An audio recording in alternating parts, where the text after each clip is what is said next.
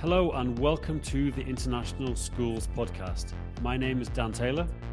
My name is John Micton. Join us twice a month at the International Schools Podcast as we have conversations with international school leaders, educators, and entrepreneurs working and engaging in the world of international schools and education. And finally, just to say a huge thank you to our sponsor, ASA for Education, for making this podcast happen. Now on to the episode. Hello and welcome to the podcast. I'm here as always with John Micton, the co-host. John, how are you doing? Very good, Dan. Thank you. Yeah, nice to be here and looking forward to talking to our guests. It's been a while. Yeah, it's good we could chat. I messed up on the time, but the good result of that was that you could join in the end. So yeah, I would appreciate that. It's good to have you here. John, you're in Geneva still? Yeah, everything's well. Yeah, we got a lot of feedback from our GPT chat conversation.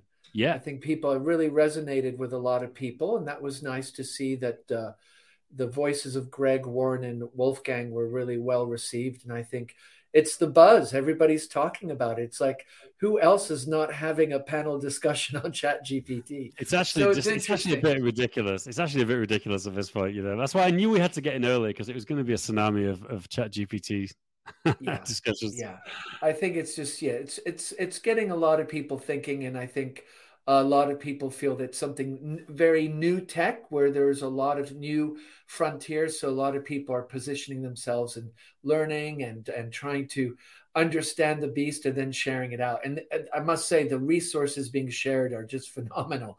There's so many groups and articles. It's kind of, as some people saying, it's the dawning of a new age. And ChatGPT 4 is coming out soon, I believe. I don't know what's the timing on that, but I think it's the new version. And Google's coming out with their version, and everybody has decided they need to have one. I was just at Google last week in London, and just on the grapevine, you hear like it's just crisis mode at Google. Like no one in the education team is affected, but everyone, like there's whole teams of people being pulled off different projects and put onto AI, because they've realized they got caught a bit flat-footed, and there's a potential to lose a huge amount of their search business, which is Google's business, the advertising business. So I think Google's really in crisis mode about it. It's interesting because Microsoft for years has been kind of been in the background, but I think on this one they played it right. $10 billion invested in OpenAI. Yeah, it's true. Whoever made that decision is smiling. Definitely. Well, we should introduce our guest, Jeff Utech. Who's actually in that area where Microsoft is. So that's exactly. Yeah. Before we go too much further, Jeff, second time on the podcast. I wasn't there the first time, but how are you doing today? I'm doing well. Thanks for having me back. And like hearing your conversation, like everybody else, ChatGPT is, I think, on every educator's mind everywhere as we try to figure out what the heck we're supposed to do with this thing. So, yeah. And Jeff, international school educator and consultant. We're not going to talk about that though today, and we've got a whole other episode. So, John, we'll put a link to the previous show with Jeff when we talked about his background. But Jeff, do you want to just give us a quick overview of your background, and then we'll get into today's topic, which is real estate, something I know we're both interested in. Yeah. So just a quick overview. I was overseas with my wife for 10 years. She is a school counselor, and I started out as an elementary educator and then moved my way into the tech area. So we spent 3 years in Saudi Arabia with ISG Group, and then 3 years at Shanghai American School. And then our last 4 years were at Bangkok at International School, Bangkok ISB. So yeah, I did that for 10 years. And then in 2012, we decided to move back here. And that was kind of our first deal into real estate. And from there, my wife is, I guess we considered semi-retired, running the real estate business, working on projects. And then I'm still consulting on that end. So. Fantastic. But I think what's important to remember, Jeff, is, you're being very humble. You did some amazing stuff. Your Coattail, Learning To. Yeah. There's some significant organizations and ed tech spaces you created that still are very vibrant today. I know you're no more owner, but Learning To still going, Coattail still going.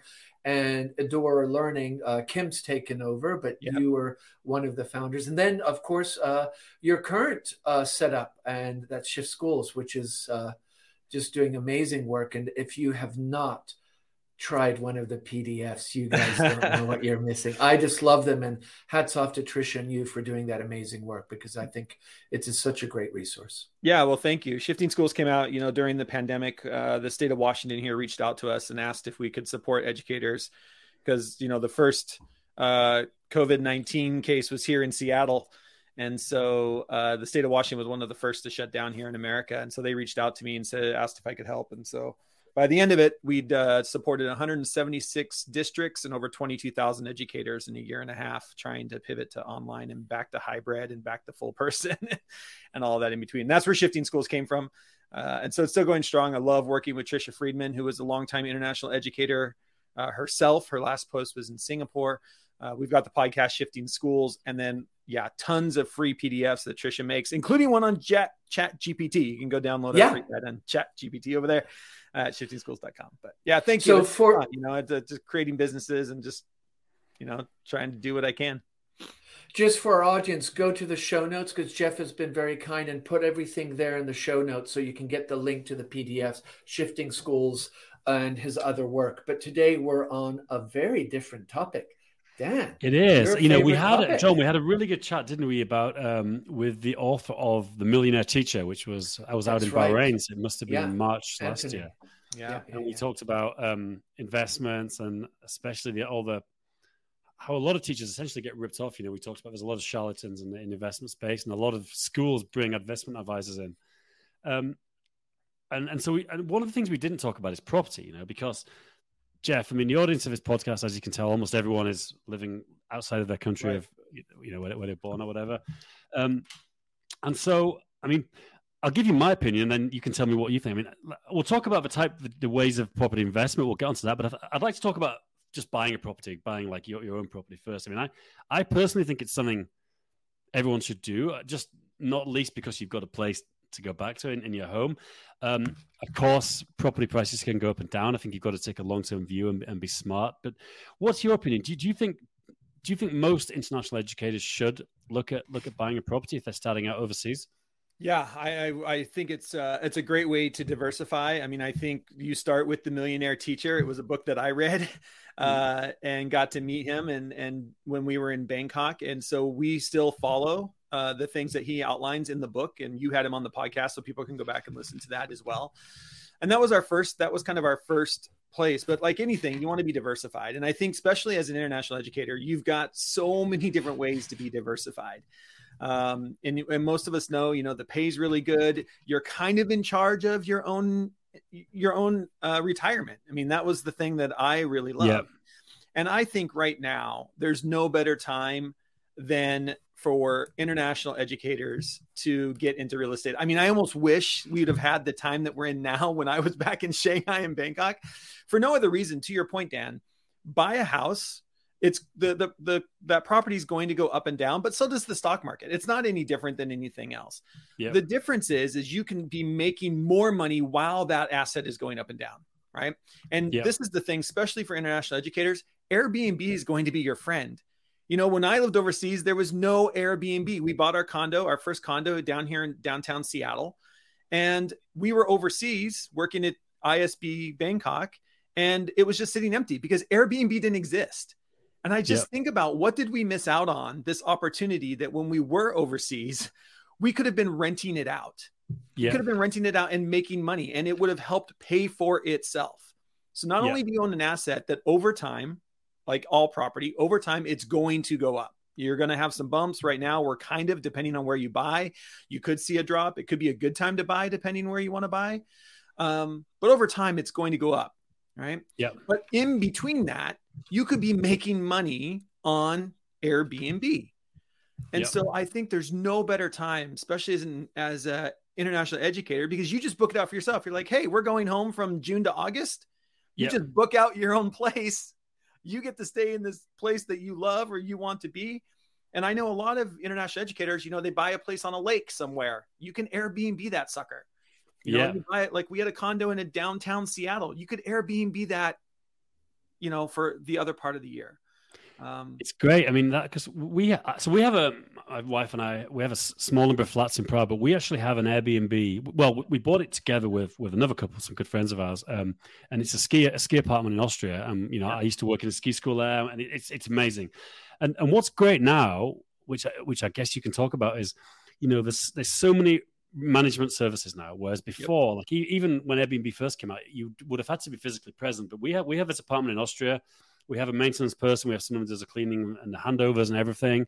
There's issues to solve, but rarely an issue we need to get on a plane and go down there. I mean, actually never. In the 5 or 6 years we've been doing it, we've never had to go down there urgently to rent it, So I think, do you want to talk about that? Like, because Airbnb, I mean, we'll talk about the other options, but that is a great option for an international educator, because if they buy a residence where they come from, they can go and stay there. They can book it out at the time, But how does it work? How does it work like logistically for someone working overseas? Yeah. So, I mean, what we call that long distance real estate investing. And it's what my wife and I do. We live in Seattle, but all of our investments properties are over in Spokane. Right now we have 18 properties, 18 doors. So I say doors because we actually have 9 properties, but we have a fourplex, we have a bunch of duplexes, we have a couple single families. And so we have 18 doors. But we do, it's called long distance real estate investing. And David Green has a really good book. We can put that in the show notes. I'll go back and put that in. But David Green has a book called Long Distance Real Estate Investing. And what you're talking about, Dan, is we taking advantage of the time we live in. It's so easy. You have an Airbnb.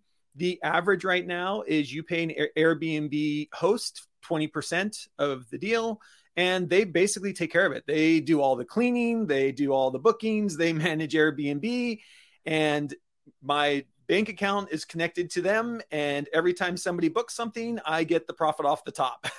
It makes it so easy to do. And same thing with all of our other long-term investments. The other 18 doors we have are all long-term rentals, but we don't live there. We have a property manager that oversees them. And that property manager has a maintenance person on staff that will go out and fix it. We've signed a contract with our property manager that anything under $500, they don't even have to check with us. Yeah, which is most things. Like $500 will, that'll replace a dishwasher. So you have to get above something that is, really needs to be replaced before that happens. So, it's a great way. And there's so many ways to make it. I mean, to make money in real estate. And I think the thing that's really great about real estate that you don't get in the stock market, right, is in the stock market, you buy an asset and then you wait for 30 years for that thing to appreciate. And the goal is it's going to go up and down, but over time, that is going to be around 7 to 8%, right? That's the, international millennial or millionaire teacher. It's like over time, you want to get somewhere around 7 or 8%, which is the same thing I can do with a piece of property. The difference is my piece of property is going up roughly 3 to 4% a year on average. And at the same time, I'm making somewhere between, depending on the property, $400 to $1,000 a month in cash flow. Yeah. So I'm getting paid and the other thing as well that's also going up in price. So you play both ends of it. That's amazing. And the other thing about property is it's an easy way to get leverage. I mean, you can get a mortgage quite easily. There's a well-established mortgage market. You can, and you probably would be very unwise to go and get a loan to go and buy stock. You could trade on margin, but it's getting into risky territory. Right. Property is, the way you buy property is you put it down, 10, 20, whatever, 30% of the value, and then you borrow the rest from the bank. Yeah. And it depends on how you want to do it. And again, this is where we can, how far you want to get into the weeds, because I'll geek out. Yeah, let's get into the weeds. Talk about it. I just want to say something. Can I just interrupt? Yeah. I think it's important to our audience, it's international, that we're talking about U.S., Washington State. In many different countries, there are different dynamics and different interest rates and mortgages and taxes. So I think can talk a bit about. I just want to say that, different people in different countries, do your homework. I think what Jeff is saying really resonates. But please do your homework with taxes, property management. There are all kinds of different things, because I own a property in Switzerland, and definitely there were some very different things I had to navigate and some much higher front end costs than I had anticipated. This was 25 years ago. But I just think people, do your homework, go and talk to somebody. I think that's just really important, because I think what Jeff is sharing is so important, but also have the lens of, let's take that information. What's the context that I'm in? Yeah, it's true. And I can talk about the UK as well, because I've got a mortgage. I've got an expat mortgage. In the past, I've had an expat mortgage for a UK property. So I think, I think whatever Jeff will talk about for the US, I think most Western European countries have something similar. I think if you're from somewhere else in the world, like you said, John, it's you've got to do your homework. Well, you've got to do your homework in any country. I mean, America has definitely got the least friction of any country. That's for sure. Yeah. And I think there's different ways. And even if you're, one of the nice things, about the US is, I think pretty much everybody and anybody can invest here. If you've got money, we'll take it in one way or another. And there's a lot of different ways to do it. I mean, my wife and I are heavily involved in our properties, but we love it. It's my wife's passion. And so we're heavily involved in our properties, but you don't have to be. And I think that's one of the things for people to know is you can actually invest in, say, a large apartment complex, right? So I have another podcast that I do that's all about real estate, but I just interviewed a woman who, she basically gathers money. So anybody can go to her and say, hey, I've got $100,000 I'd like to invest. She takes $100,000 from 10 people. She now has $1 million, and you go and build a 120 unit apartment complex. And everybody's probably seen these large apartment complexes. It's actually owned by 10 different people. Yeah. Now you don't have to do anything, but what you're going to do is you're going to see 8 to 10% return on your money. And that's 8 to 10% a year, right? On your money. And at the end of 5 or 6 years, you get all of your money back. So think about that. I'm going to invest $100,000. 5 years from now, I get $100,000 back. And every year I made 8 to 10% on that money. And then I can just take the $100,000 and reinvest it again, or go do whatever I want. And so there's ways that you can do that. If you are into the stock market, there are REITs are coming really popular, which is basically the same thing, only you do it through the stock market, where you invest in a REIT, which is a real estate trust. And then these trusts are building 700 unit apartment buildings, and you have a piece of that. And so it works a little bit better. I mean, if you do the smaller scale stuff, your returns are a little bit better, but you can do it completely hands off. One of the biggest fears is people are thinking, well, I need to, be able to fix toilets and stuff. And you don't, not in today's world. You just, you can set that stuff up. And John, to your point about Airbnbs, I think one of the things like my wife and I are looking at, we've always dreamed, like when we were overseas internationally, we always dreamed of owning a villa in Italy.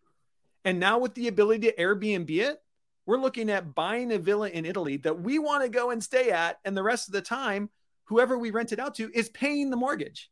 Right. Yeah. And you can do that. Yeah. I mean, Airbnb is international, so it just makes it really great. Again, know the rules, know what the tax litigation is. I mean, you got to do your homework, but there are ways to get in and make some money at it.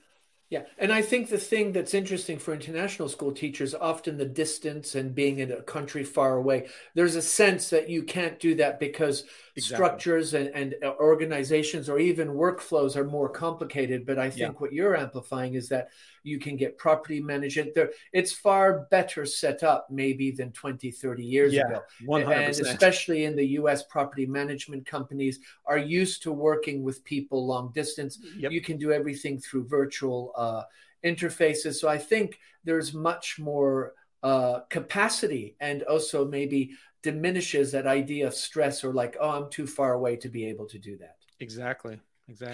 Let's talk logistics of buying a property, because let's imagine someone like I was, you're working overseas, you want to buy a property in your home country.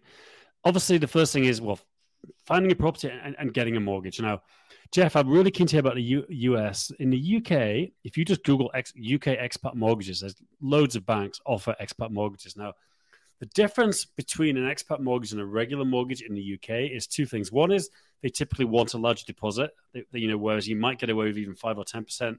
With a regular mortgage, if you're a resident in the UK, you would need 20% or more if you're overseas.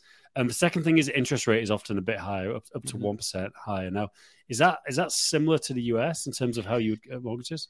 It can be, because this happened to us, is because you get different interest rates and different down payment terms based on whether it's your primary home or a secondary home. Yeah. And so even for us, one of the things that we kick ourselves is we were never able to take advantage of our primary home, which we've got friends that just bought their first house. They only had to put 3% down, and they've got an interest rate of 2.5%. Like they're just, we're so frustrated. When we lived overseas, the bank saw it as, well, your primary residence in Bangkok, so this is a secondary home. So our interest rate was about 1.5 higher at the time. I think we were right around 6.25%, which is about what they are here today. And we had to put the full 20% down. Yeah. Now that is just to get the property under contract.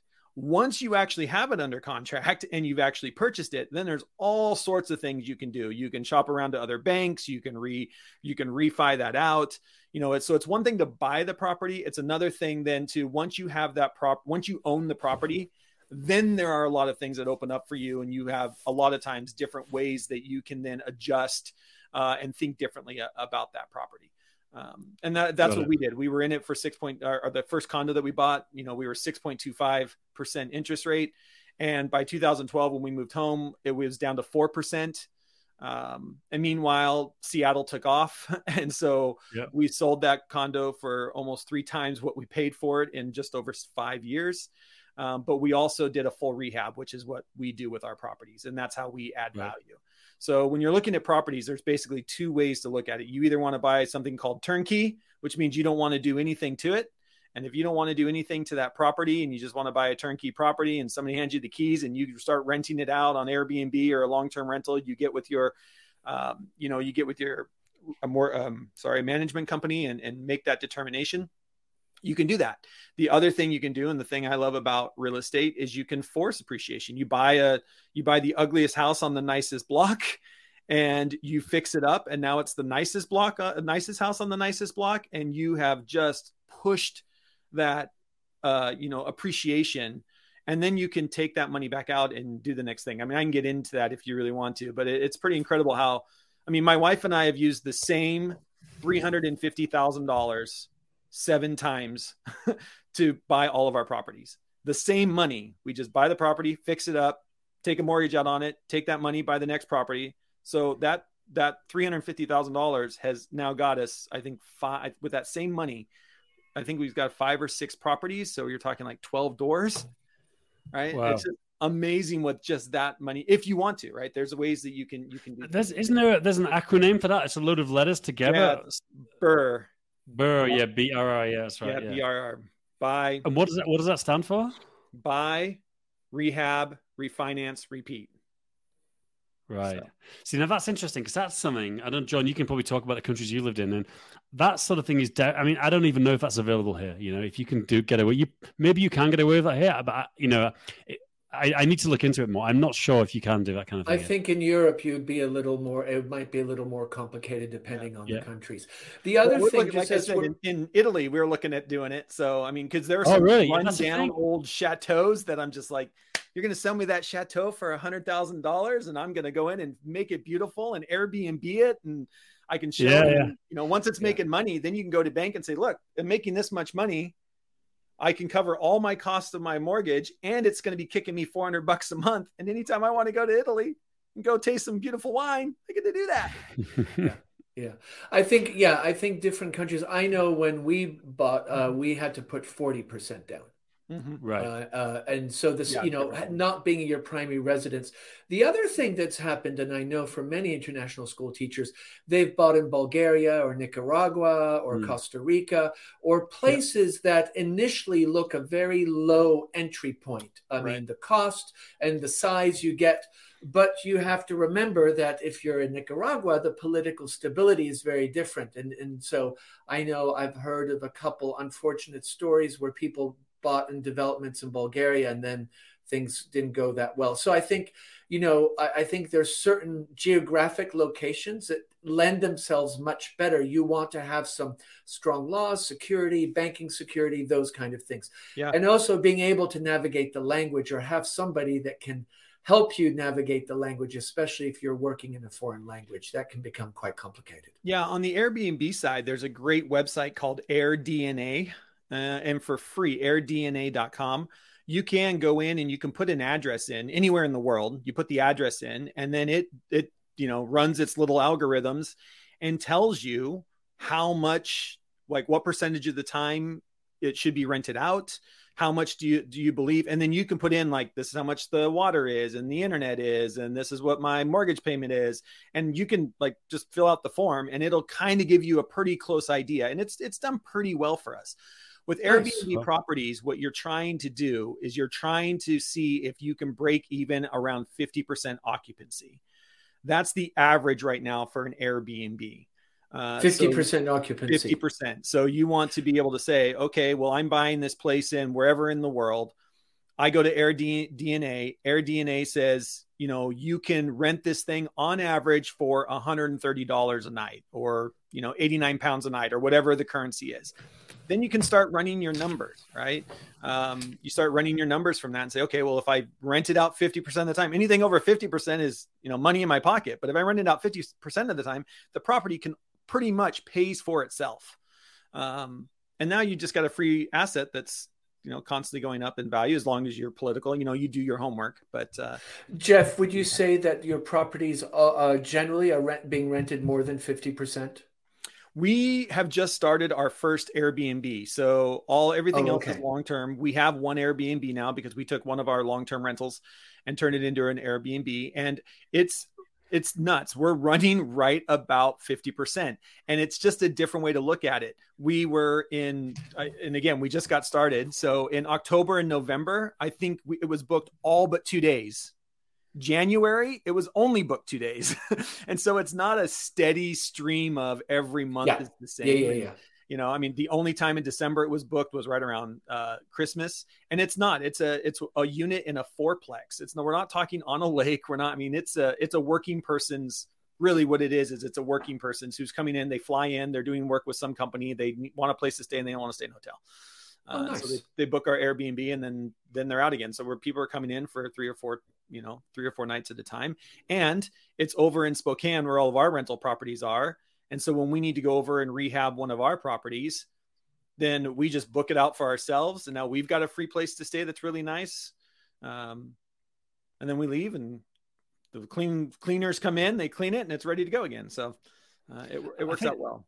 I think the thing about Airbnb is it gives you options, doesn't it? Because, for example, we got, like I say, we got some rental properties in Prague, a small number of flats, and we're just renting them out long term, because we're traveling and doing different things. But let's say we had to make money, we wanted to make money.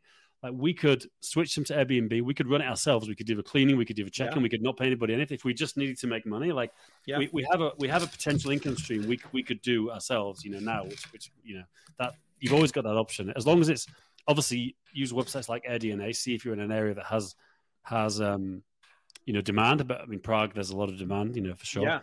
Yeah. But that's fascinating. What have you seen, John? It's interesting the pitfalls you mentioned about people buying in these areas. I would advise, even in my limited experiences, to buy an area you know very well, or an area you potentially want to live in. But John, do you think these people were buying just they figured it was a good rental yield? They were just looking at it purely as an investment, or do you think they were thinking they'd go and live there sometime?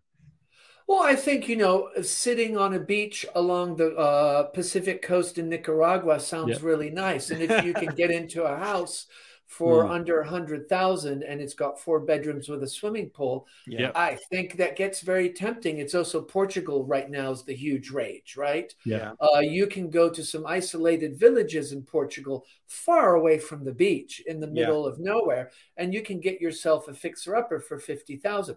The question is then, are you going to spend your holidays there? And there are all these different things. I think you doing your homework, and obviously Jeff has done a wonderful job of explaining how much, you have to do your research. You have to really think about yourself. If you're going to have a place and it's going to be an Airbnb, do you want to stay there? Is it somewhere you're going to want to stay? Yeah. I think they're just, I think it's so tempting. And I think, Jeff, thank you for breaking it down, because it really gives us a clear idea. I just think that so often people maybe just hear the surface story and a group of them say, oh, let's go and get this apartment together. And then they fall out, or it's in a geographic area. So I I just think that there is so much positive to going down this road, but also I think it's where you have to be a real adult and do all your homework.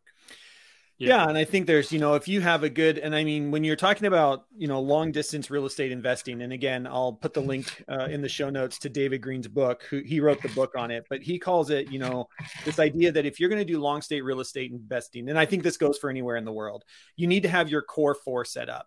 And the core four is, first thing, have a real estate agent, because, even overseas, if I'm going to be buying in Prague, I don't know all of the little neighborhoods in Prague, and some neighborhoods in Prague are going to be better than other neighborhoods in Prague. And so having a real estate agent who understands that is key. So that's person number one. Person number two is your management property, especially if you're long distance. Do get on a Zoom call with and interview a couple management properties. Look at the way that they keep track of money and what do they do? Are they full service, that they have a repair person on staff, a cleaning person on staff? And so you get a property management person. You can go, usually if you're looking at long-term rentals, it's usually 10% of the rent. If you're looking at short-term rentals like Airbnb or VRBO, it's somewhere between 20 and 30% of the rent goes to them. But they're doing, for 30%, you're literally not even cleaning the sheets. Like they're cleaning it after every guest and everything. I'd add two more people that to that list. Based on my experience in Prague, one is two people to build a relationship. One is a mortgage broker. We've got a really good mortgage broker I've worked with over the years. He does insurance as well, but he's managed to get me deals that I couldn't have got myself. And you got to be careful because financial advisors, we talked about that in a previous podcast. Caveat emptor and everything, but I think if you get a good relationship with that, then he has definitely helped me, like 100%, like so many mortgages we've got. And then the second one is a lawyer, especially here in a country with complex laws like here.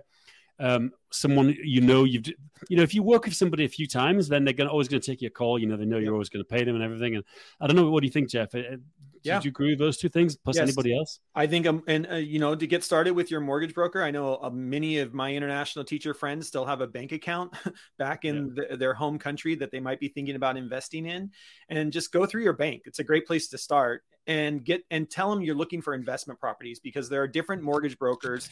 To your point, Dan, there are different mortgage brokers that focus on different things, and you want a mortgage broker who understands real investment, right? Real estate investing, and they'll get you. There are different deals out there for investors than there are for your primary home that you can take advantage of as well. And a lawyer is always a great idea, no matter where you're at. But again, don't go get the lawyer that helps you set up your will. That lawyer doesn't have what you need. Go get a lawyer that actually does real estate. And there are lawyers out there that just focus on real estate. They know the real estate laws. They can help you navigate some of the things that might be going on in that city. And again, once you have this team, right, this is your core four. Once you have that core four team, then you can start even having a conversation with all four of them. You get all of them on the Zoom call and say, this is a property we're looking for a property that's here. What do we need to be considering? What are things we need to be looking for? And they can support you with that. We just had some friends who live here in Seattle, and they just bought an Airbnb. They're both from Minnesota. And they just did the whole thing over the internet because they could walk through the house with the real estate agent on your phone, taking a virtual tour, and they're Airbnb-ing it. And then their families are there. So when they go and visit their families, they all go up to the lake cabin and it sits there on the lake. Meanwhile, it's being Airbnb the rest of the time, and it's appreciating. So, so there's ways to do it. It's not, just take advantage of the technology world we live in today. We talk about this on this podcast all the time. It's just, it's not what it was 20 or 30 years ago. It's you just got to get the people in the right place. And I think with that technology tools, there's a much higher level of trust in using them and understanding, before there was something about the handshake being in the room and signing a piece of paper. And I think nowadays it's the way of the world, and people know that's the way you work, and it's far more standardized and far more normal. And I think that also alleviates that feeling of, the distance and the virtual. I think with all the tools that we have. It's amazing. You hear people, they buy a house and they've never stepped in it. Yeah. Yeah. Yeah. And I think, I over on my podcast, just to give people kind of an example, I shared the Washington State Real Estate Investing podcast. I share stories about what my wife and I are going through all the time. But I shared the story of, just because it was the end of the year, looking at a couple of our properties, and we had a property that we bought for $279,000. It was zoned. And again, we did our research. It was zoned in a way that we could turn it into a duplex. And so we finished the basement out. So the main floor was a 2-bedroom, 1-bath. And then we blocked off a wall. And so there was also one in the basement, and we put a 2-bedroom, 1-bath in the basement. That cost $100,000. So now we're into it for like $365, I think, or something was the final price. And again, we did all that with cash, bought it with cash, did all that. And then we went to a bank, we rented it out, and we're getting almost $2,000 for each unit. So we're getting like $4,000 a month in rental income. Then we then go to a bank, we get a loan on that property, and they come out and they, walk around the house, and they say, well, actually this house is worth $450,000. You have to put 20% down. They give us our $375,000 back. So we have $0 in this property. We own a property and we have $0 in it. Think about that. Fantastic. Right. And after we pay the mortgage, after we pay the water, sewer, garbage bill and everything else, we're cash flowing about $800 a month, or what is that? $9,600 a year in our pocket that we get to live off of.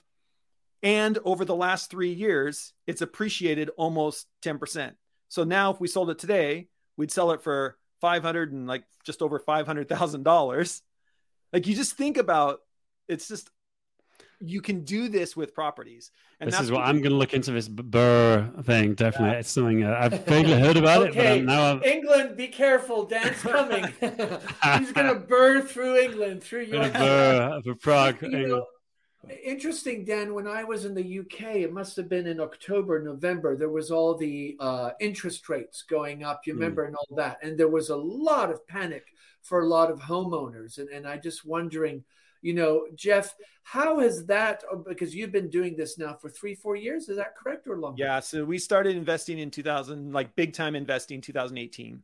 Yeah. And have you noticed fluctuations? How have you kind of mitigated that, or that's something that you calculate, is that, the risk factor?